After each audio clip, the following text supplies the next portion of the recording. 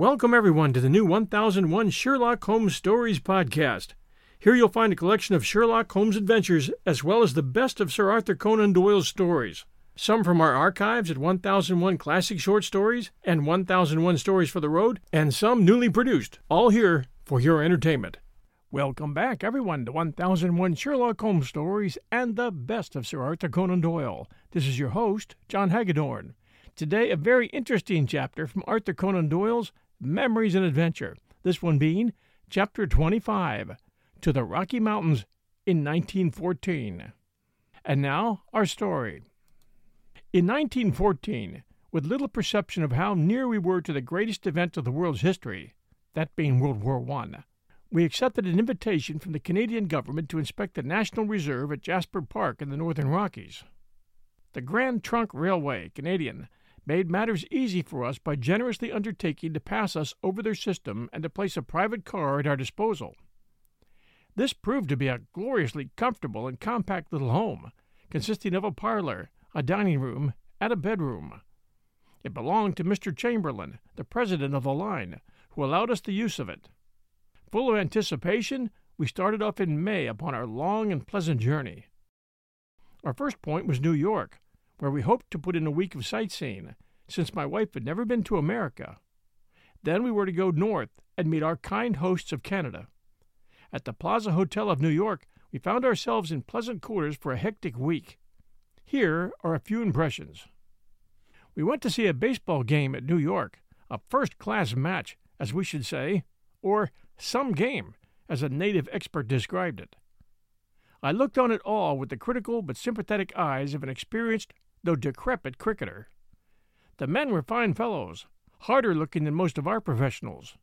Indeed, they trained continually, and some of the teams had even before the days of Prohibition to practice complete abstinence, which is said to show its good results not so much in physical fitness as in the mental quickness which is very essential in the game. The catching seemed to me extraordinarily good, especially the judging of the long catches near the bleachers, as the outfields which are far from any shade are called. The throwing in is also remarkably hard and accurate, and if applied to cricket, would astonish some of our batsmen. The men earn anything from £1,000 to £1,500 in the season. This money question is a weak point of the game, as it is among our own soccer clubs, since it means that the largest purse has the best team, and there is no necessary relation between the player and the place he plays for.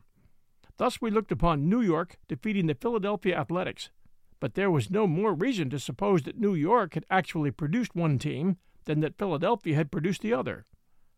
For this reason, the smaller matches, such as are played between local teams or colleges, seem to me to be more exciting, as they do represent something definite. The pitcher is the man who commands the highest salary and has mastered the hardest part of the game. His pace is remarkable, far faster, I should say, than any bowling. But of course it is a throw, and as such would not be possible in the cricket field. I had one uneasy moment when I was asked in Canada to take the bat and open a baseball game. The pitcher, fortunately, was merciful, and the ball came swift but true. I steadied myself by trying to imagine that it was a bat which I held in my grasp, and that this was a full toss, which asked to be hit over the ropes. Fortunately, I got it fairly in the middle, and it went on its appointed way, whizzing past the ear of a photographer, who expected me to pat it. I should not care to have to duplicate the performance, nor would the photographer. I took the opportunity when I was in New York to inspect the two famous prisons, the Tombs and Sing Sing. The Tombs is in the very heart of the city, and a gloomy, ill-boding place it is when seen from without. Within it is equally dismal. I walked round in a somewhat shamefaced way, for it makes you feel so when you encounter human suffering which you cannot relieve. Warders and prisoners seemed, however, to be cheerful enough, and there was an offhand way of doing things which seemed strange after our rigid methods. A Chinese prisoner, for example, was standing at the bottom of the lift, and I heard the warder shout through the tube, "Have you got room for another chink in number 3?" I had a talk with one strange Englishman who was barred in like a wild beast. He spoke of the various prisons of which he had a wide acquaintance, exactly as if they were hotels which he was recommending or condemning. Toronto's a very poor show. The food is bad. I hope I may never see Toronto jail again. Detroit is better. I had quite a pleasant time in Detroit. And so on. He spoke and looked like a gentleman, but I could quite imagine, in spite of his genial manner, that he was a dangerous crook. When I left him, he said, "Well, bye-bye. Sorry you have to go. We can't all be out and about, can we?" In the same week I went to Sing Sing, the state penitentiary, which is some 20 miles from the city on the banks of the Hudson. It is an ancient building, dating from the middle of the last century, and it certainly should be condemned by a rich and prosperous community. By a strange coincidence, the convicts were having one of their few treats in the year that day, and I was able to see them all assembled together in the great hall, listening to a music hall troupe from New York. Poor devils! All the forced, vulgar gaiety of the songs and the antics of half-clad women must have provoked a terrible reaction in their minds. Many of them had, I observed, abnormalities of cranium, or of features which made it clear that they were not wholly responsible for their actions. I was locked up afterwards in one of the cells, 7 feet by 4, and I was also placed in the electrocution chair, a very ordinary, stout, cane-bottomed seat, with a good many sinister wires dangling round it. I had a long talk with the governor, who seemed in himself to be a humane man, but terribly hampered by the awful building which he had to administer. One morning of early June, my Lady Sunshine and I, if I may be allowed to quote the charmingly appropriate name which the New York press had given to my wife, left New York for Parkman Land, which I had long wished to explore. We were glad to get away, as we had been considerably harassed by the ubiquitous and energetic American reporter. This individual is really, in 9 cases out of 10, a very good fellow, and if you will treat him with decent civility, he will make the best of you with the public. It is absurd for travelers to be rude to him, as is too often the attitude of the wandering Briton. The man is under orders from his paper, and if he returns without results, it is not a compliment upon his delicacy which will await him. He is out to see you and describe you, and if he finds you are an ill-tempered, cantankerous curmudgeon, he very naturally says so, and turns out some excellent spicy reading at your expense. The indignant Briton imagines that this is done in revenge. The reporter would not be human if it did not amuse him to do it, but it very often represents the exact impression which the vituperative traveler has made upon the pressman, himself, as often as not, an overworked and highly strung man. Reminiscences of interviews were occasionally amusing. I can remember that on my previous visit I was approached one night by an interviewer in a very marked state of intoxication. He was so drunk that I wondered what in the world he would make of his subject, and I bought his paper next day to see. To my amusement, I found that I had made the worst possible impression upon him. He had found no good in me at all. He may even have attributed to me his own weakness, like the Scotch toper who said, "Sandy drank that hard that by the end of the evening I couldn't see him." We'll return with Memories and Adventures, Chapter 25, to the Rocky Mountains in 1914, by Arthur Conan Doyle, right after these sponsor messages. And now, back to our story. To return to Parkman Land. I am surprised to find how few Americans and fewer Canadians there are who appreciate the great historian at his true worth. I wonder whether any man of letters has ever devoted himself to a task with such wholehearted devotion as Parkman. He knew the old bloody frontier as Scott knew the border marches.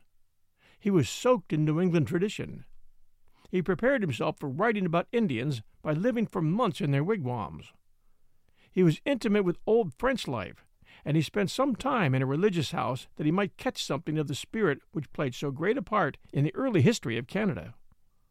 On the top of all this, he had the well-balanced, unprejudiced mind of the great chronicler, and he cultivated a style which was equally removed from insipidity and from affectation. As to his industry and resolution, they are shown by the fact that he completed his volumes after he had been stricken by blindness. It is hard to name any historian who has such an equipment as this. From his Pioneers of the New World to his Conspiracy of Pontiac, I have read his 12 volumes twice over, and put some small reflection of them into my refugees. We explored not only the beautiful, tragic Lake George, but also its great neighbor, Lake Champlain, almost as full of historical reminiscence. Upon this, level with the head of the smaller lake, stood Ticonderoga, the chief seat of the French-Canadian power. Some 5 miles separate it from Lake George, up which the British came buzzing whenever they were strong enough to do so. Once in front of the palisades of Ticonderoga, they met with heavy defeat, and yet once again, by the valor of the newly enrolled Black Watch, they swept the place off the map. I wonder if Stevenson had actually been there before he wrote his eerie, haunting ballad, the second finest of the sort, in my opinion, in our literature. It is more than likely, since he spent some time in the neighboring Adirondacks.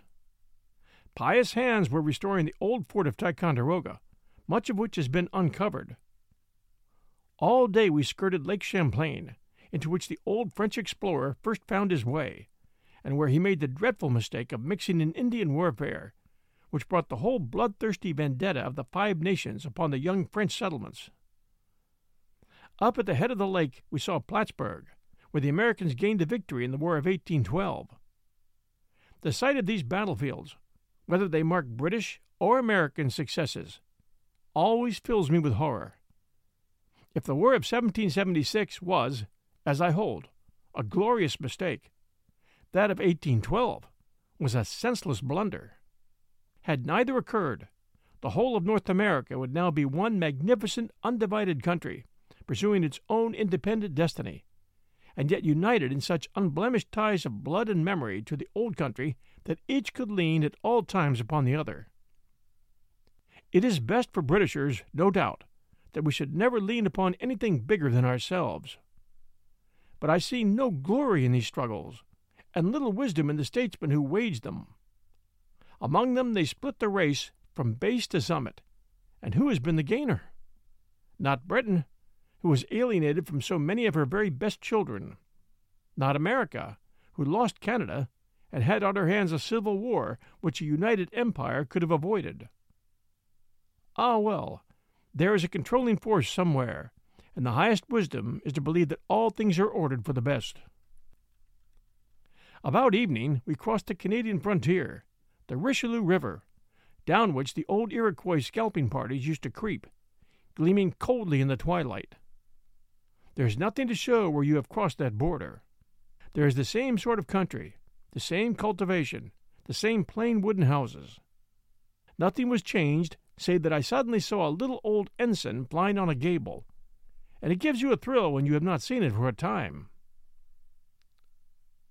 It is not until one has reached the prairie country that the traveler meets with new conditions and new problems. He traverses Ontario with its prosperous mixed farms and its fruit-growing villages, but the general effect is the same as in eastern America. Then comes the enormous stretch of the Great Lakes, those wonderful inland seas, with great ocean-going steamers. We saw the newly built Noronic, destined altogether for passenger traffic, and worthy to compare, both in internal fittings and outward appearance, with many an Atlantic liner. The Indians looked in amazement at La Salle's little vessel. I wondered what La Salle and his men would think of the Noronic. For 2 days in great comfort we voyaged over the inland waters.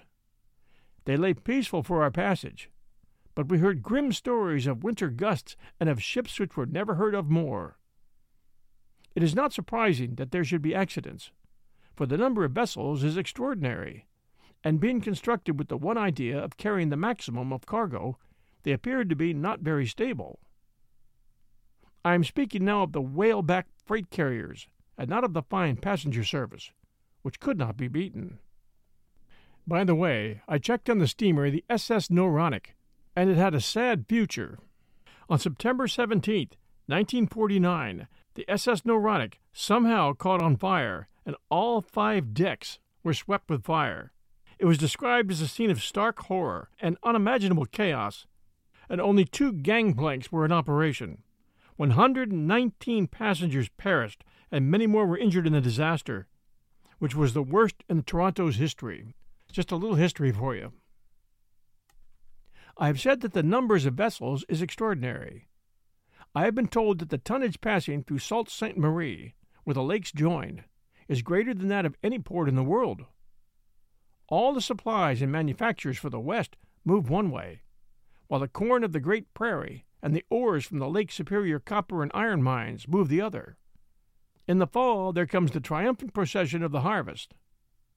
Surely in more poetic days banners might have waved and cymbals clashed, and priests of Ceres sung their hymns in the vanguard, as this flotilla of mercy moved majestically over the face of the waters to the aid of hungry Europe. However, we have cut out the frills, to use the vernacular, though life would be none the worse could we tinge it a little with the iridescence of romance. We stopped at Sault Ste. Marie, the neck of the hourglass between the two great lakes of Huron and Superior. There were several things there which are worthy of record. The lakes are of a different level, and the lock which avoids the dangerous rapids is on an enormous scale. But, beside it, unnoticed save by those who know where to look and what to look for, there is a little stone-lined cutting no larger than an uncovered drain. It is the detour by which for centuries the voyageurs, trappers, and explorers moved their canoes round the Sault, or fall on their journey to the great solitudes beyond.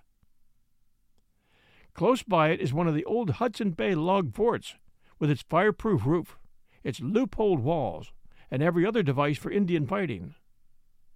Very small and mean these things look by the side of the great locks and the huge steamers within them. But where would locks and steamers have been had those others not taken their lives in their hands to clear the way? The twin cities of Fort William and Port Arthur, at the head of Lake Superior, form the most growing community of Canada. They call them twin cities, but I expect, like their Siamese predecessors, they will grow into one. Already the suburbs join each other, though proximity does not always lead to amalgamation or even to cordiality, as in the adjacent towns of St. Paul and Minneapolis. When the little American boy was asked in Sunday school who persecuted St. Paul, he guessed it was Minneapolis. But in the case of Fort William and Port Arthur, they are so evidently interdependent that it is difficult to believe that they will fail to coalesce. When they do, I am of the opinion that they may grow to be a Canadian Chicago, and possibly become the greatest city in the country. All lines converge there, as does all the lake traffic, and everything from east to west must pass through it. If I were a rich man and wished to become richer, I should assuredly buy land in the Twin Cities. Another historical note: those Twin Cities of Fort William and Port Arthur became Thunder Bay. Though they lie in the very center of the broadest portion of the continent, the water communications are so wonderful that an ocean-going steamer from Liverpool or Glasgow can now unload at their quays. The grain elevators of Fort William are really majestic erections, and with a little change of their construction, might be aesthetic as well. Even now the huge cylinders into which they are divided look at a little distance not unlike the columns of Luxor. This branch of human ingenuity has been pushed at Fort William to its extreme. The last word has been said there upon every question covering the handling of grain. By some process, which is far beyond my unmechanical brain, the stuff is even divided automatically according to its quality, and there are special hospital elevators where damaged grain can be worked up into a more perfect article. By the way, it was here, while lying at a steamship wharf on the very edge of the city, that I first made the acquaintance of one of the original inhabitants of Canada. A cleared plain stretched from the ship to a wood some hundreds of yards off. As I stood upon deck, I saw what I imagined to be a horse wander out of the wood and begin to graze in the clearing. The creature seemed ewe-necked beyond all possibility, and looking closer, I saw to my surprise that it was a wild, hornless moose. Could anything be more characteristic of the present condition of Canada? The great mechanical developments of Fort William within gunshot of me on one side, and this shy wanderer of the wilderness on the other. In a few years the dweller in the great city will read of my experience with the same mixture of incredulity and surprise with which we read the occasional correspondents whose grandfather shot a woodcock in Maida Vale. The true division between east and west of Canada is not the Great Lakes, which are so valuable as a waterway, but lies in the 500 miles of country between the lakes and Winnipeg. It is barren but beautiful, covered with forest which is not large enough to be of value as lumber. It is a country of rolling plains covered with low trees with rivers in the valleys. The soil is poor. It is really a problem what to do with this belt, which is small according to Canadian distance, but is nonetheless broader than the distance between London and Edinburgh. Unless minerals are found in it, I should think that it would be to Canada what the Highlands of Scotland are to Britain, a region set apart for sport because it has no other economic use. The singular thing about this barren tree land is that it quite suddenly changes to the fertile prairie at a point to the east of Winnipeg. I presume that there is some geological reason, but it was strange to see the fertile plain run up to the barren woods with as clear a division as there is between the sea and the shore. Land is not so easily picked up by the immigrant as it is in old days, when 160 acres beside the railroad were given away free. There was still in 1914 free land to be had, but it was in the back country. However, this back country of today is always liable to be opened up by the branch railway lines tomorrow. On the whole, however, it seems to be more economical, if the immigrant has the money, to buy a partially developed, well-situated farm than to take up a virgin homestead. That is what the American immigrants do who have been pouring into the country, and they know best the value of such farms, having usually come from exactly similar ones just across the border, the only difference being that they can get 10 acres in Canada for the price of 1 in Minnesota or Iowa. They hasten to take out their papers of naturalization and make, it is said, most excellent and contented citizens.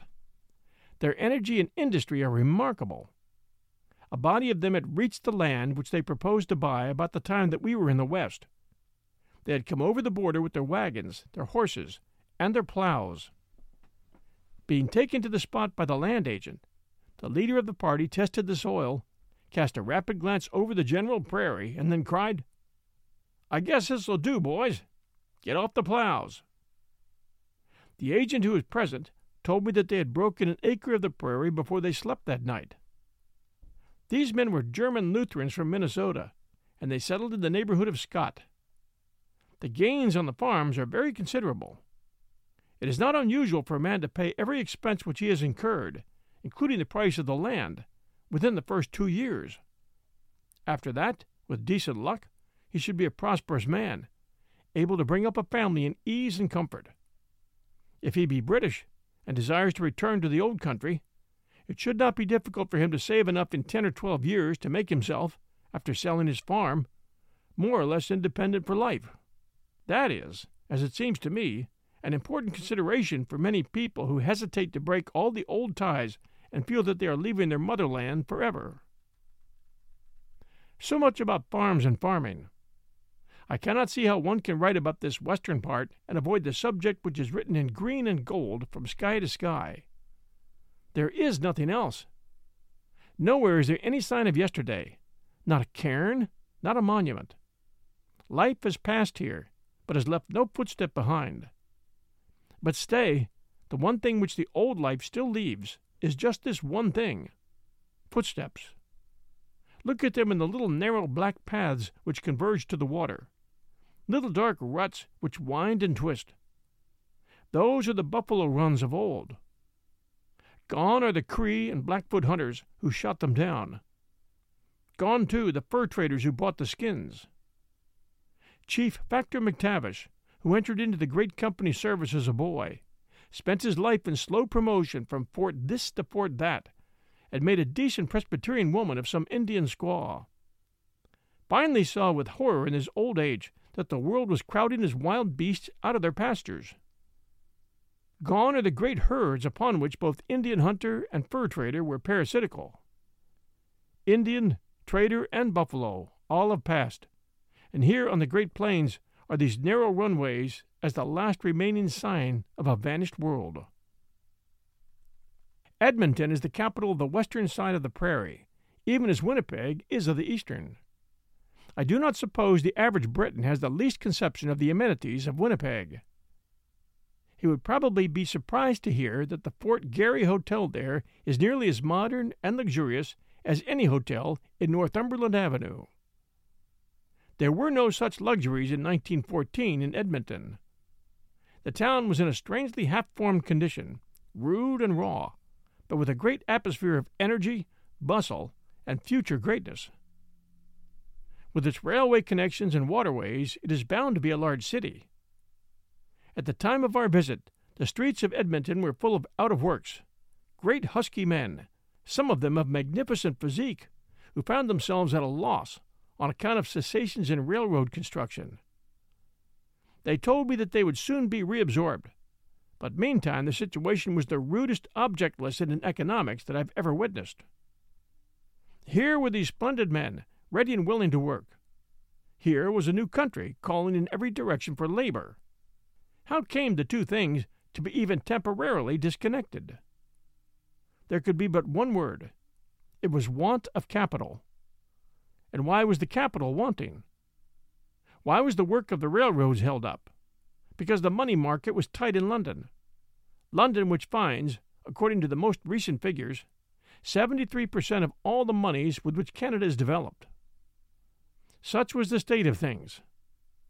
What will amend that? How can capital be made to flow into the best channels? By encouragement and security and the hope of good returns. I never heard of any system of socialism which did not seem to defeat the very object which it had at heart, and yet it was surely deplorable that the men should be there, and that the work should be there, and that none could command the link which would unite the two. A line of low distant hills broke the interminable plain which is extended with hardly a rising for 1,500 miles.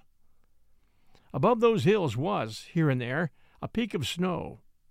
Shades of Maine Reed. They were the Rockies, my old familiar Rockies. Have I been here before? What an absurd question, when I lived here for about 10 years of my life in all the hours of dreamland. What deeds have I not done among redskins and trappers and grizzlies within their wilds? And here they were, at last glimmering bright in the rising morning sun. At least I have seen my dream mountains. Most boys never do. Jasper Park is one of the great national playgrounds and health resorts which the Canadian government with great wisdom has laid out for the benefit of the citizens. When Canada has filled up and carries a large population, she will bless the foresight of the administrators who took possession of broad tracts of the most picturesque land and put them forever out of the power of the speculative dealer. The National Park at Banff has for 20 years been a mecca for tourists. That at Algonquin gives a great pleasure ground to those who cannot extend their travels beyond eastern Canada.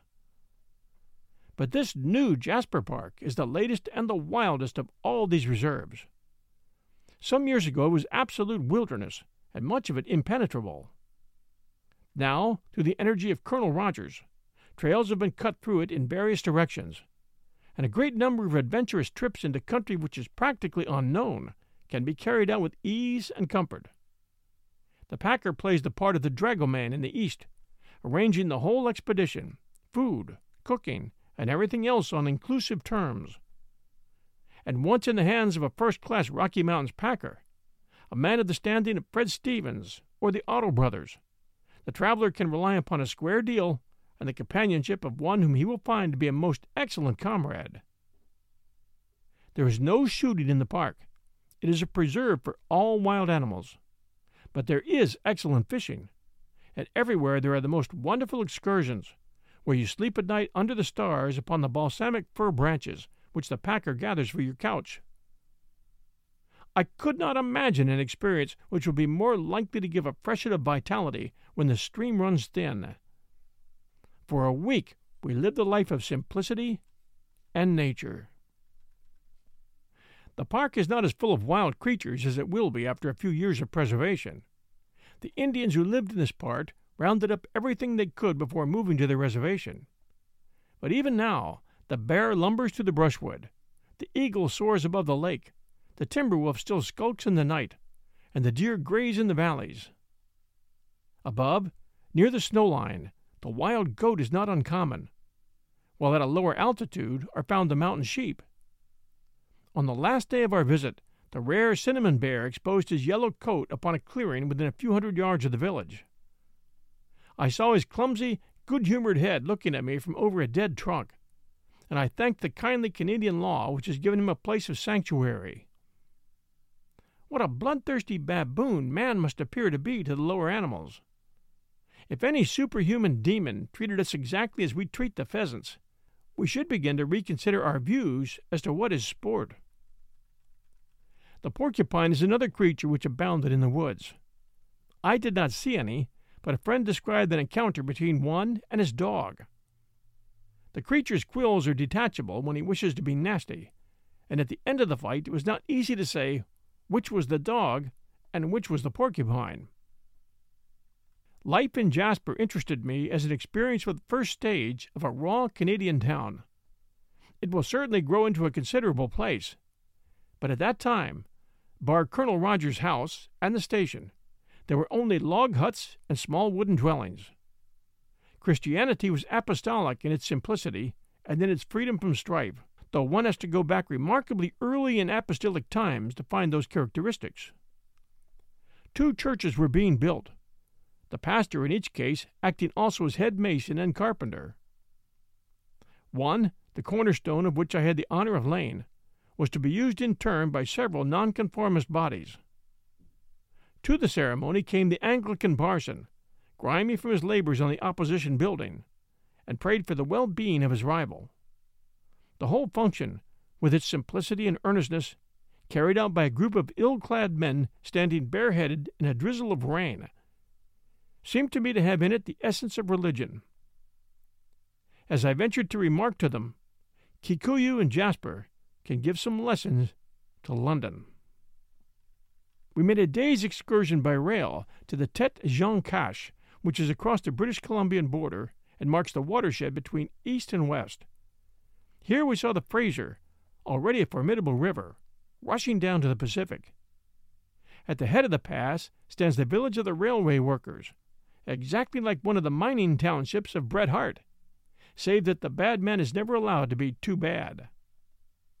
There is a worse man in a red serge coat and a Stetson hat, who is told off by the state to look after him, and does his duty in such a fashion that the most fire-eating desperado from across the border falls into the line of law. But apart from the gunman, this village presented exactly the same queer cabins, strange signs, and gambling rooms which the great American master, Bret Harte, has made so familiar to us. And now we were homeward bound, back through Edmonton, back through Winnipeg, back through that young giant, Fort William, but not back across the Great Lakes. Instead of that transit, we took train, by the courtesy of the Canadian Pacific, round the northern shore of Superior, a beautiful, wooded, desolate country, which, without minerals, offers little prospect for the future.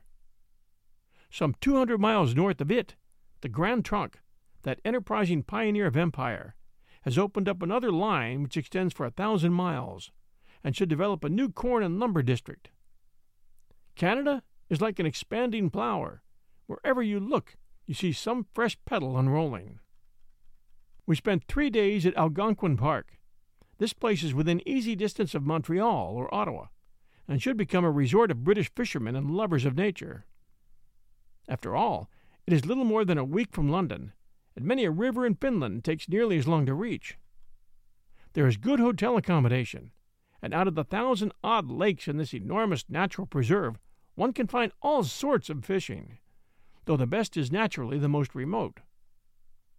I had no particular luck myself, but my wife caught an 8-pound trout, which Mr. Bartlett, the courteous superintendent of the park, mounted, so as to confound all doubters. Deer abound in the park, and the black bear is not uncommon, while wolves can often be heard howling in the night time. What will be the destiny of Canada? Some people talk as if it were in doubt. Personally, I have no doubt upon the point. Canada will remain exactly as she is for 2 more generations. At the end of that time, there must be reconsideration of the subject, especially on the part of Great Britain, who will find herself with a child as large as herself under the same roof. I see no argument for the union of Canada with the United States. There is excellent feeling between the 2 countries, but they could no more join at this period of their history than a great oak could combine with a well-rooted pine to make one tree. The roots of each are far too deep. It is impossible. Then there is the alternative of Canada becoming an independent nation. That is not so impossible as a union with the States, but it is in the last degree improbable. Why should Canada wish her independence? She has it now in every essential. But her first need is the capital and the population which will develop her enormous territory and resources. This capital she now receives from the mother country to the extent in 1914 of 73%, the United States finding 14%, and Canada herself the remaining 13%. Her dependence upon the mother country for emigrants, though not so great as her financial dependence, is still the greatest from any single source. Besides all this, she has the vast insurance policy, which is called the British Navy, presented to her for nothing, though the honor demands some premium from her in the future. And she has the British diplomatic service for her use unpaid. Altogether, looking at it from the material side, Canada's interests lie deeply in the present arrangement. But there is a higher and more unselfish view which works even more strongly in the same direction. Many of the most representative Canadians are descendants of those United Empire Loyalists who in 1782 gave up everything and emigrated from the United States in order to remain under the flag. Their imperialism is as warm or warmer than our own. And everywhere there is a consciousness of the glory of the empire, its magnificent future, and the wonderful possibilities of these great nations all growing up under the same flag with the same language and destinies. This sentiment joins with material advantages, and will prevent Canada from having any aspiration towards independence. As to the French Canadian, he will always be a conservative force. Let him call himself what he will. His occasional weakness for flying the French flag is not to be resented, but is rather a pathetic and sentimental tribute to a lost cause, like that which adorns every year the pedestal of Charles at Whitehall. I had some presentiment of coming trouble during the time we were in Canada, though I never imagined that we were so close to the edge of a world war. One incident which struck me forcibly was the arrival at Vancouver of a ship full of Sikhs who demanded to be admitted to Canada. This demand was resisted on account of the immigration laws. The whole incident seemed to me to be so grotesque, for why should sun-loving Hindus force themselves upon Canada? That I was convinced some larger purpose lay behind it. That purpose was, as we can now see, to promote discord among the races under the British flag. There can be no doubt that it was German money that chartered that ship. And now I turn to the war, the physical climax of my life as it must be of the life of every living man and woman. Each was caught as a separate ship and swept into that fearsome whirlpool, where we all gyrated for 4 years, some sinking forever, some washed up all twisted and bent, and all of us showing in our souls and bodies some mark of the terrible forces which had controlled us so long. I will show presently how the war reacted upon me, and also, if one may speak without presumption, how in a minute way I in turn reacted upon the war. We hope you enjoyed this chapter 25, of Arthur Conan Doyle's Memories and Adventures. The next chapter, chapter 26, is called The Eve of War, in which he discusses the prologue of Armageddon, the Prince Henry race, Bernhardi, England in the Next War, Danger, General Sir H. Wilson, the Channel Tunnel, Naval Defects, Rubber Collars, Mines, and Willie Redmond. Thanks for joining us at 1001 Sherlock Holmes Stories and the best of Sir Arthur Conan Doyle. I'm going to read a few roundabout reviews covering a couple of our podcasts. The first one, love this podcast, 1001 Sherlock Holmes Stories and the best of Sir Arthur Conan Doyle, 5 stars. I've been an avid fan of Sherlock Holmes for years, so imagine how thrilling it was to discover this podcast. John's talent for voicing all characters is unparalleled. Looking forward to many more days of happy listening. Down from Vivi, 732 £, Apple Podcast, South Africa. And this one, Ray Bradbury. This one applies to 1001 Classic Short Stories and Tales, 5 stars. What a good short story! I always like his short stories, but that last one was good. Very funny Mars story science fiction mixed with early American life in New York City, baseball, ice wagons, and street popcorn vendors. That one from Wolfie Wolf, Apple Podcast US, and that was written with the recent episode Defense Mech in mind. That was Ray Bradbury. And this one, Scarlet Pimpernel, 1001 Greatest Love Stories, 5 stars. This is one of my favorite love, action, older stories. It has the right blend of historical content, romance, action, and yes, true love. I'm very much enjoying your reading the actual book. It definitely holds up to the movie. That from CGE Apple Podcast US. And this one, Twin Sisters for 1001 Heroes, Legends, Histories, and Mysteries Podcast, 5 stars. Great podcast. Down from Skib71 Apple Podcast US. Thank you so much for leaving these reviews. We appreciate them greatly.